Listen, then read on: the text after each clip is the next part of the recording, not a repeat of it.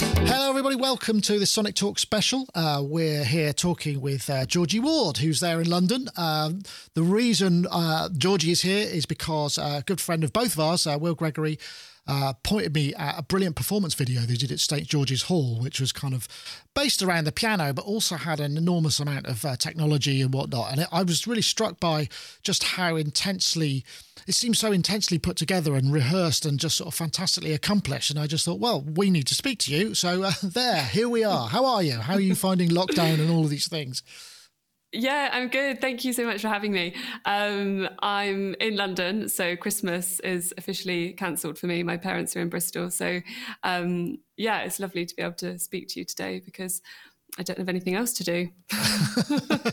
Yeah, it's that funny period between Christmas and New Year that's been exacerbated. Well, not even at Christmas yet, but yeah, we can't do anything at the moment. So may as well do an interview, eh? So Georgie, Tell me, just explain. I have a couple of clips. I mean, the first clip was basically the piano part. So there's three movements or three songs here, and this is in St George's Hall on a lovely Steinway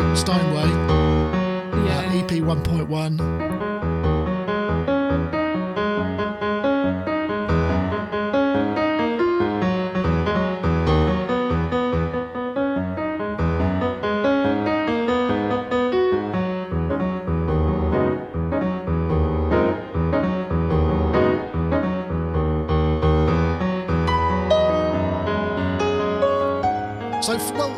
I won't play the whole thing. I'll put some other clips. But so tell me, how did this happen? I mean, what was the kind of, because I've been looking for your sort of online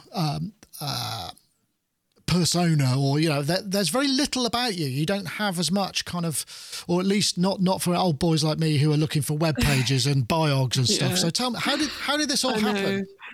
Yeah, I don't have a website. It's probably something I should do, but yeah, I haven't really got around to doing that yet. So basically, over the summer, St George's was shut, so they couldn't put on any concerts. And they were offering the venue to local artists for recordings or like live stream performances and things like that. So I got in touch with the team there and said, oh, I'd love to do something. At this point, I didn't really know what I had in mind, but I just thought, my gosh, I need to make the most of this amazing opportunity. So yeah, I got in touch with Trish and Suzanne there, and booked in a day. And then I had to think about what I was going to do. And I had already released a couple of piano pieces. So I definitely had that in mind, but I really wanted to incorporate the synth. So I'm beginning to work towards a solo set for piano and synth. So really kind of wanted to just give people an idea as to what they might experience if they were to come along to a full show. The electronic stuff was sort of the stuff that took the most time to sort. But yeah, to use that Model D piano there was just amazing. It's such a lovely piano and such a lovely hall. I mean, St George's, for those that, I mean, because I've got a friend, Gaz, who lives in Bristol, and he's, St George's is quite legendary. We filmed a piece, I've forgotten now, with the music from the guy who did the Captain Scarlet stuff, and it was with Adrian Utley, and it sounded amazing. The acoustics in the space, it's quite legendary. But that piano, I must admit, I mean, it almost sounded like a sample library. It was so beautifully set up and in tune to me. I mean, I don't have those sort of ears that can tell, but it's quite a special piece of equipment, right? Yeah, it was so lovely to play. But I mean, the sound engineer on the day, Ben Capp, who is a good friend of mine, he really is the one who made it sound amazing. I think he had like 9 or 10 mics on the piano. So yeah, and then we had a room mic as well. But obviously we didn't need too much reverb because it was an empty space with no people in it. So there was a lot of just natural reverb there. But yeah, I really have him to thank for how it sounds because he did a really good job, really, really good job. So you rock up, you set up. I mean, a day is, that's going to be a long day, I'd imagine. And the way that you then performed, I mean, the piano pieces, I mean, because I get the sense that the piano and the keyboard is your primary instrument, and perhaps are you classically trained? I mean, yeah, so definitely piano is my sort of main instrument, and I have played a lot of sort of contemporary classical music, and I initially studied through Suzuki piano method. So from an early age, I went through this Japanese method called Suzuki. I don't know if you've is that the one where they kind of play you stuff while you're asleep and. Yeah, so it focuses on kind of listening and really developing the ear before sort of reading music. But I had a lovely teacher in Bristol who actually I'm still in touch with all the time. And so she kind of started me off. But yeah, definitely my roots are in classical music. But yeah, I mean, synthesis is kind of slightly newer in my career, but it's opened up a whole new world. So one thing that's quite interesting about classically trained people is, generally speaking, it's quite a hard transition from the rigid kind of framework of contemporary classical music or classical music in its whole, because it's, you know, it's written, it's kind of expressed in a very formal way. So, I mean, that transition then, because I notice you do quite a lot of improvisation as well. I mean, have you found that quite easy? Because I'm guessing maybe the Suzuki method helps with that, because more regular, you know, sort of, I'm imagining the teacher with the ruler on the back of the fingers playing the keyboard, you know, the old-fashioned way, whereas Suzuki's a bit more of a kind of, well, it's not massively new, but what, 60s was it that it was first? Yeah, rough around then. Yeah, it is a relatively new method, but yeah, I mean, I suppose I was always slightly rebellious in the Suzuki sense, because it's very, very classical, really. And I think as a teenager, I begun to be more interested in jazz and other styles. So I would often like play a Suzuki piece and then play it again, but do my own version of it. And that's probably how I then went into writing my own stuff and improvising a little bit more. But it was a great grounding. But I probably was a little bit rebellious. Rebel teenager. It's interesting. There was a comment in one of the on your performance, which I'm just trying to find it now, that basically said, I guess it was a friend of yours that said, "Oh, it's so lovely to see you playing the piano that you used to perform on at concerts." So I'm guessing that must mean you performed in concerts as a child or a teen. So that was why St George's is just like so close to me, really, because I grew up in Bristol. And we used to have like Suzuki concerts there every Easter. So from quite a young age, I used to go up and perform on that amazing piano, you know, at that point I would have had like a footstool because my feet wouldn't have reached the floor. But yeah, I mean, that's the other thing about Suzuki method is they really encourage performing from a young age. So even if it's just like Twinkle, Twinkle, Little Star in one hand, you're up there and you are performing and you're bowing and introducing your pieces. So it's a very good training from the performance aspect as well. Wow. Okay. So how did the music technology and the synths kind of come about then? Was that something that was introduced for a later stage of education, or was that just your general interest? It's all Will's fault. I see. Yeah, basically when Will was the one who introduced me to synths, I really was pretty clueless before that. So I'd heard about synthesizers and things, but never really played them. And then Will called me up and asked me to sort of audition for the Moogs, and I turned up and. We were just going to play sort of one page of the Bach Brandenburg No. 3, which we do with the Moogs, and I was playing this thing here, the SH09. I recognise it because it's got the broken pitch wheel. I knew I'd seen it before. Yeah, so this is his synth actually. He's really kindly let me sort of loan it on a long term. But yeah, I turned up and was introduced to this, and of course, from from a piano point of view, it's firstly tiny. The keys aren't weighted, but so I couldn't really play at all. I think we got to the end of the first line, and I had to stop because I couldn't change octave. I literally did not know how to use this synth. So that was my first introduction, and Wow. since then, Things I've grown things really have got out of hand pretty fast by the looks of things, right? Yeah, I know. It's a dangerous thing to get into, isn't it? But yeah, I'm just really fond of the SH09 now because it was my first sort of synth. And I think it was a really good introduction to synthesis because it kind of behaves itself. It's pretty stable. And it kind of does what it should on the front panel. It doesn't do anything So too what crazy. lines were you given in the Brandenburg then? Were you given the tops? I was doing viola. Ah, okay. One thing that's really interesting, and this may have struck you as well, is because synthesizers, when you hear them in isolation, a raw tone is quite unexpressive and not particularly inspiring compared to the complexity of a piano voice and a piano sound because of all of the dynamics and stuff. I mean, how did you find that adapting? Because that's the one thing. I mean, we've done a piece with Will on the Moog Ensemble, and I've seen them several times. I don't think I've seen them while you've been playing. But the timbrality and the dynamics that they managed to get out of these effectively sort of one or non-velocity sensitive instruments is amazing. So you must have had to learn all of that too.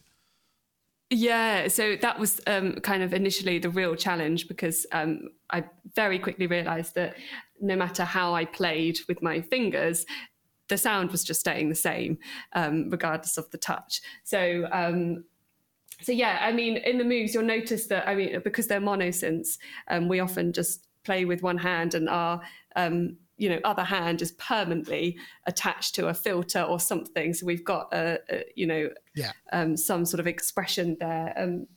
Volume pedals and foot pedals as well are used. But so throughout the, throughout sort of learning how to play this synth, I just like marked up all of my, so initially the Brandenburg, just made sure that all of the dynamics were written in and just. So it's just a question of figuring out, translating what that means in terms of a hand movement on the synth, right? Yeah, exactly. And especially like octaves, so changing octaves a lot, that was probably one of the main challenges. But yeah, so I mean, I just use the cutoff here as my main source of expression, but then there's also modulation comes into that as well. But others in the ensemble use the EWI. So I think Will uses one of those as well. Yeah, so that allows for a bit more sort of natural expression. So you started with a classic synth, SH09, great sounding instrument, masses of low end, and I'm guessing.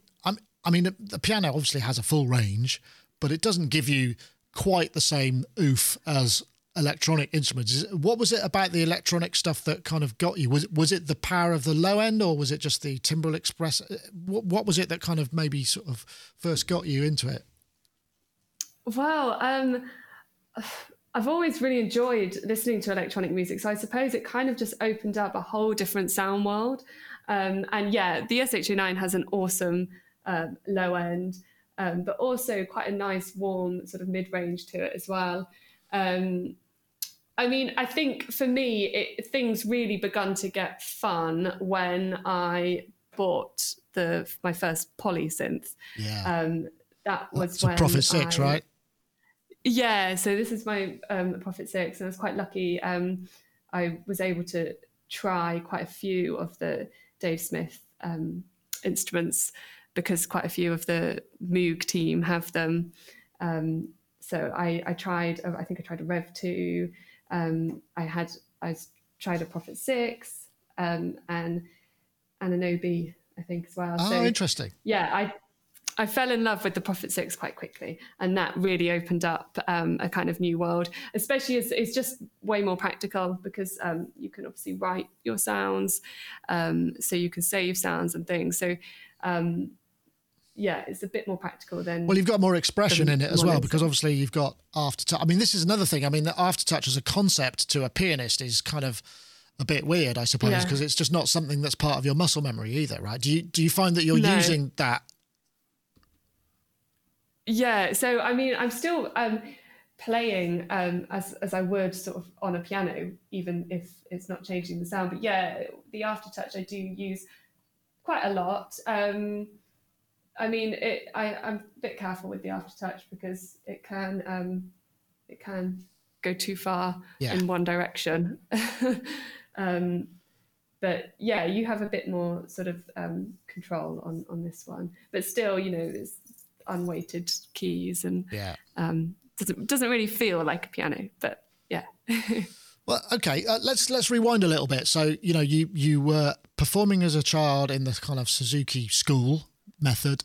Then what's the transition between that and you performing with other musicians and the improvisation and the jazz stuff? Was there an education aspect to that, or was it just purely through networks of friends and associates? So a bit of both. I went to, in my sort of late teens, I went to Junior Trinity College of Music. So they have this Saturday school for kids under 18, and you can go to there's Trinity College in London.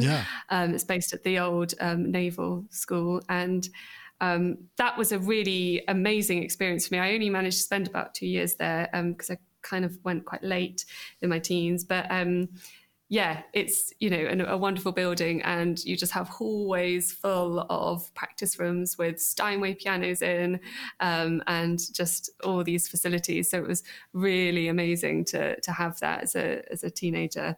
And so I'd go up every Saturday, and you'd have lots of different sort of classes like musicianship and things like that, but mainly I focused on piano, and I also did a little bit of jazz there. So that kind of inspired me to do a little bit more within jazz. But then after that, I went to the University of Bristol to study music. Right.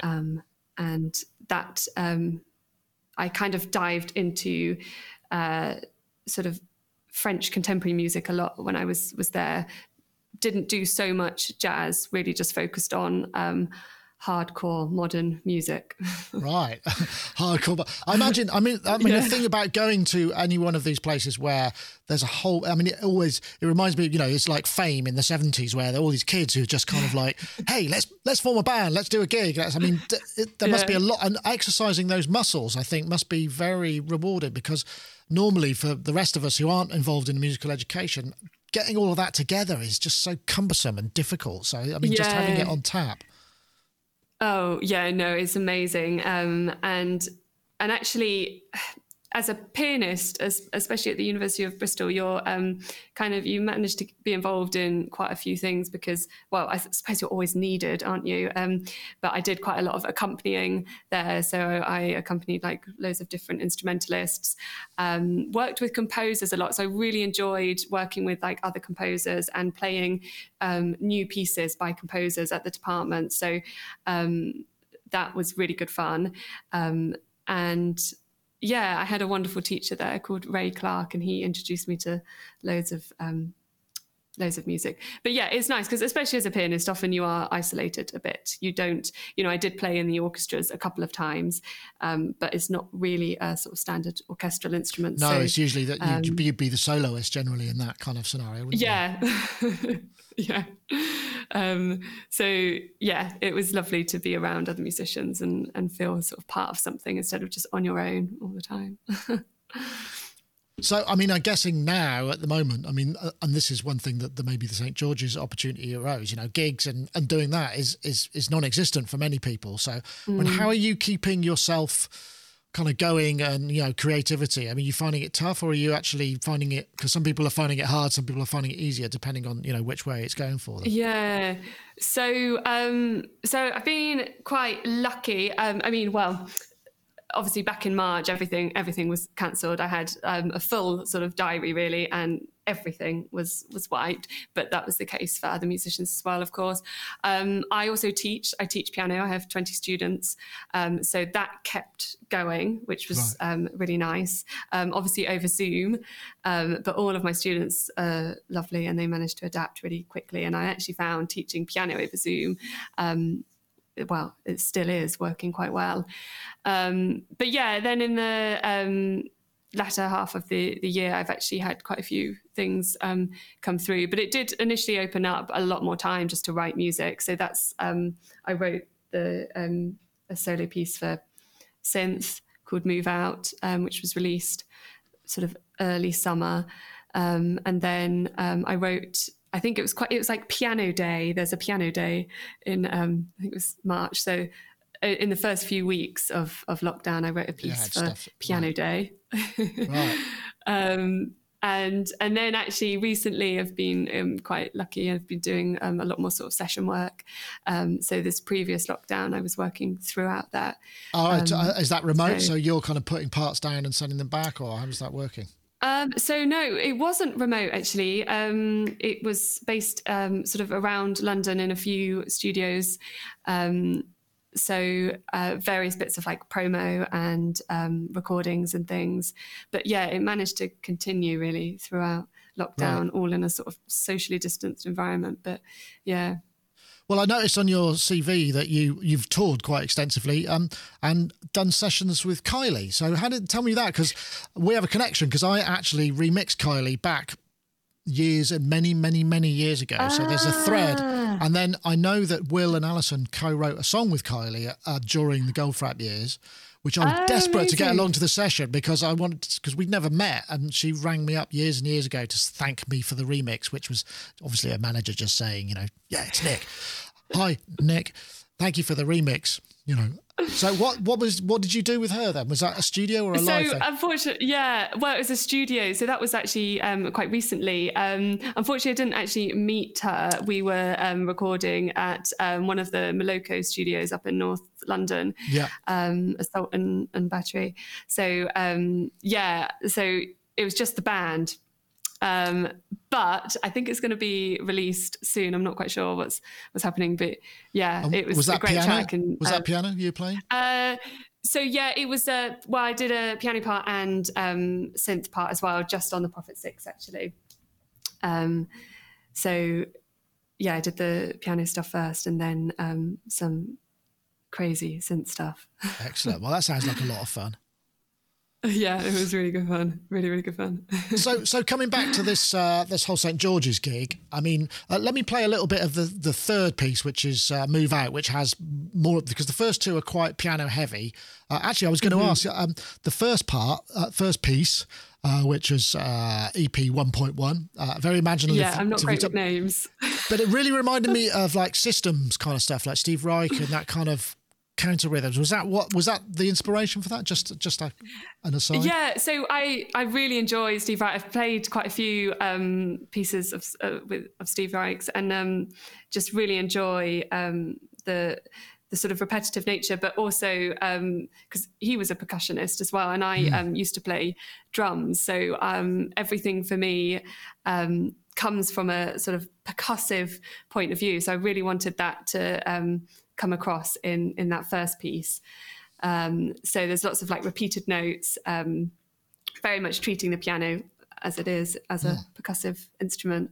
So but I really enjoy the Steve Reich stuff. So that definitely probably. I did notice you have quite a forceful technique, at least on those pieces, on that piece and the second piece, the third piece rather. The second piece is a bit more sort of old school piano composition, I suppose, if that's not too derivative. No, not at all.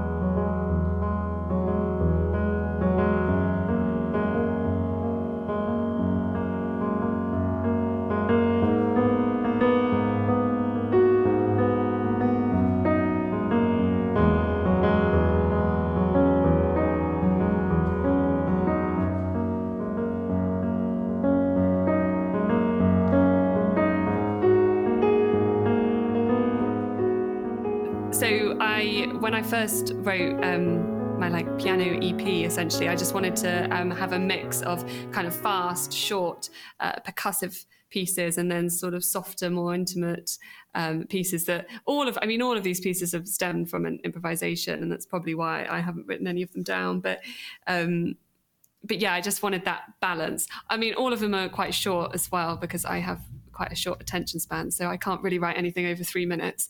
So I think the first one is only like 2 minutes. Yeah, yeah, exactly.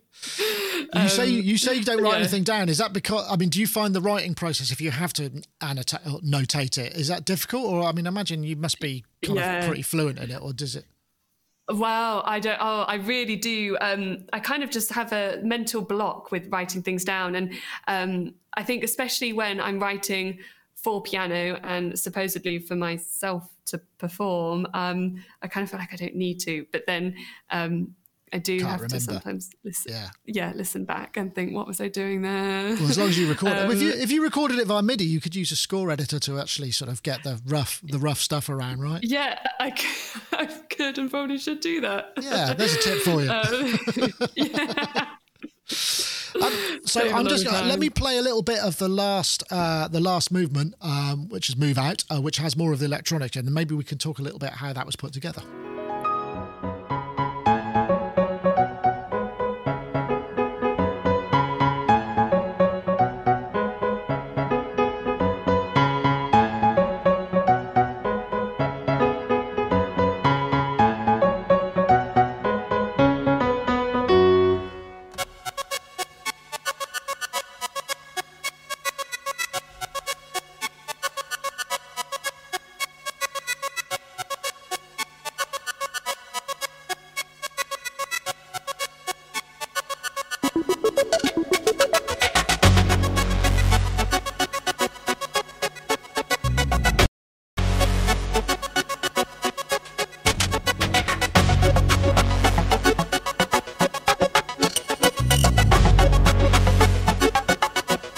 I do recommend that everybody who's been watching this go and watch the whole thing, because it's really compelling. I mean, looking at your relaxed and smiling face now, you look like you were so in the zone and really focused. No, I won't tell anybody. Was that a one-take thing, or how many takes did that take? So it's all live. We did everything that you see is one take. I did a few takes of each piece. Mainly, I had a couple of problems initially with my the trigger pad that I was using, so I had to stop and start Move Out a couple of times just because that wasn't coming through. But yeah, it was one take. I mean, there's multiple camera angles through there, but yeah, it was all one take. And what are you using? Because obviously not everything, some of it is playback or at least sequenced or something. What do you use for the backing? I mean, because it sounded like that initial sequence was almost like a grunged up version of what was happening on the piano. Yeah, exactly. And it was. So I had just a bit of track on Ableton. So I wrote the piece on Ableton. That was another thing at the beginning of lockdown. I bought myself Ableton. I'd previously been using Logic. And so that was the first thing I wrote on Ableton. So that was just sort of the backing, because unfortunately I can't play every single part at the same time. But I try to do as much as I can. Well, it's very, very tight. That first SH09 part is really, I mean, that's where I was thinking that feels like it's the Moog Ensemble chops kind of going on there, right? Yeah, the Bach Brandenburg has helped with that. So I didn't have much sort of scope for expression at that, because I was actually using both hands at the same time. But yeah, the main challenge I think was just moving around the synths, like the choreography. I had to, the choreography of it, and changing sounds as well. So I was changing the sounds myself. So a lot of the time I had to play something and make sure I was moving on to the next sound. So I just had to be very, very organized about it. And that's probably why I have such an intense concentration face. But it works really well, and I think that's the thing that's quite interesting about how, I mean, to the fact that you started this off, you learnt effectively Ableton at the beginning of the year, and then in October, when I guess this was ready, you off you went. I mean, that's quite an achievement. Mm-hmm. I mean, another thing I suppose is as a classical player or an improviser, I mean, how do you find having to deal with the grid? Do you find it really limiting, or have you found workarounds to kind of give it a bit of life and breath? Yeah, it's really interesting because initially in Ableton you kind of want to sort of warp everything, so it's like metronomically in time, but actually it just makes it less human, really. So I've kind of embraced the sort of more human element, or trying to sort of make everything feel as if it's not just stuck on a grid.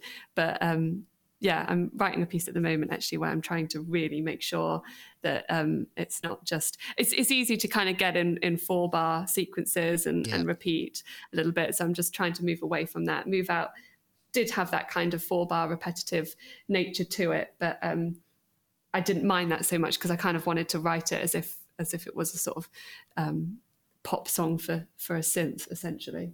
Do you find you get lost in sound design? Is that something that when you're making sounds for these, do you find that you have something in your head that you then try and make, or do you just flip a preset and then tweak it to sort of fit, musically what you're working on? So the Prophet 6 has got quite a bright character to it. So it's great for creating kind of percussive sounds, and all of the sounds in Move Out, every single sound was written using these 3 synths. So even the drum sounds were mainly written on the Prophet 6 okay. and the SH-09. So it's quite... it's just a really versatile synth for making these percussive, like noisy sounds. And then it's got quite a spiky bass sound. So that was really good fun, making like all the percussion. Is that something that's important to you to know the provenance of the sounds that you make in a piece? I mean, is that part? Yeah, I really like. Yeah, I think I just really like the idea of basically doing all the sound design on the synth. So actually, once the sound's in Ableton, there was really not much that I did. I didn't use any MIDI instruments, and I didn't really have to put any effects on the sound because I had done that mainly from the synth. So trying to give it like that analog feel, I maybe slightly overloaded it. There were like 90 tracks. Which is probably... So it was quite a complex session. It was a complex session then. Yeah, yeah, it was quite complex.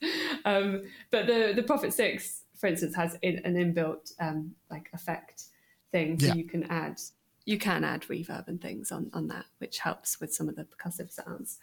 But then the MS-20, which I'm not hearing, but I can hear that. Just as you can hear that. Okay. Yeah, I can hear that. It's okay. I have no idea what sound is coming out of it.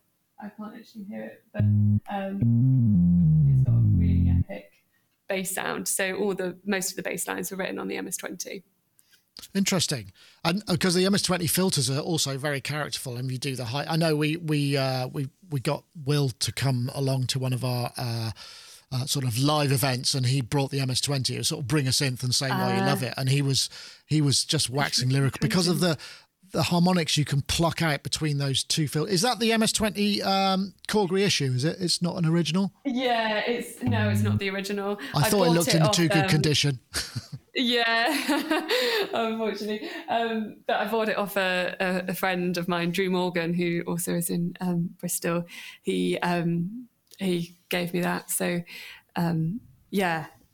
it's probably quite good. You can't see my terrible patching from this angle. But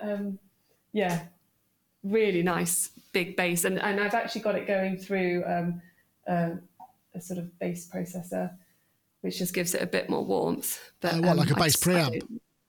Yeah, well, it's called a sonic exciter. Okay, so that's a BBE or something, isn't it? Or yeah, and it just adds a little bit more warmth sometimes to the low end, but that's only when I want that. So, I mean, in terms of, because it sounds like you're quite late to the whole kind of technical aspects of music production. I mean, do you, because some people, I know I'm the same, when because I review gear for a living, and sometimes I find I'm sitting there and it's just like, just stop. I don't want it to get in the way. I just want to kind of get on with it. I mean, do you find that frustrating, or do you find it a kind of quite exciting and thrilling procedure and process? Yeah, so I find it really exciting. I mean, it's taken me a while to sort of understand how everything works, but at the end of the day, I just, use my ear, and if I like the sound of something, that's what I use. How I've got there, I don't sometimes know. I don't really know much about like the physics behind the synth, that's not important. That's why a synth has a user interface, isn't it? So that you can tweak the knobs and do that stuff. That's the whole point. But yeah, it's just sort of opened up a whole different sort of world as well. And I mean, everything stems from a keyboard. So I'm not sure how I've never really tried, but I'm not sure how keen I'd be on like the modular synths and things, because for me it's still all about playing basically. But give it time. It comes to everybody ultimately. Yeah. So what's next? So what's next for you then? I mean, because I mean, obviously it's hard to plan ahead, but I mean, the idea of doing these kind of bespoke pre-filmed things that you did it as a YouTube premiere. There are avenues and kind of ways through this as musicians, and it's a question of finding. Have you got a kind of plan? Have you got something you're working on? What's going to be next? Yeah, so I mean, we'll have to see how everything pans out really, but my aim is to next year start performing sort of more of a full length solo set for piano and synth. So I'm working towards doing that. I've actually got a solo synth set coming up in Bristol in early February. Whether it happens, fingers crossed. It was meant to be in November and it was cancelled, so it's been rescheduled for early Feb. That will just be solo synth. So I'm going to be writing some more stuff for that. And then hopefully maybe when we're able to perform more with a piano. But if not, I'm going to go down the route of maybe doing a live streamed concert. Yeah. Because I think that's definitely a kind of a way to go, because I mean lots of people are finding it's just, I suppose the thing is if you're in isolation and you're having to perform and think about the technical aspects, it can get a bit overloading. I mean, you've got a piano there. When you perform, is a piano always something that a physical piano something you always have to have? Are you a difficult artist that requires a highly tuned Steinway Model D at all your venues, or you just stomp off? Oh my god, no! I genuinely will play anything. If there's a piano there, I will play it, whatever condition it is in. I mean, I'd love to perform with a piano. I'm aware that it does limit slightly kind of venue choices and things like that. So I think I need to be really practical and work on a set that just in case there's not a piano, because I would like to perform as much as possible and kind of get out there. So I'll have to work on a different version of a set. Maybe I have a CP88 piano, but I think right. I'm keen to sort of move away from the electric keyboard sound. So if I do incorporate more of a piano sound into my set, I'll kind of probably manipulate it slightly. So I'm not trying to just copy a piano sound. Right. So basically. You're preparing your own prepared pianos, I suppose. Yeah. Yeah. Yeah. Well, I mean, it's been absolutely lovely to talk to you. I was going to ask, where do people find out where to find your stuff? And because I know I struggled, so I know that we've got you can be found on Spotify, right? So definitely on Spotify, yeah, and also Instagram and and SoundCloud as well. I noticed. Yeah, I haven't looked at my SoundCloud for a bit, but. Definitely. I mean, I'm not like the best at social media, but I have decided to focus on one thing, and that's Instagram. So I'm not great on Facebook. I don't do Twitter, but I am fairly regular on Instagram. So that's people can see. You'll be promoting your upcoming events on that, right? Yes, Definitely. So, Georgie, thank you so much for talking to us. I hope you have as good a Christmas as it's possible to have. But I mean, in your room, I guess you can write some music and just get lost in that for a while, right? Yeah, one thing that music has taught me is I'm pretty good at isolation. And if I've got these guys around me, I'll be fine. It's going to be a great Christmas.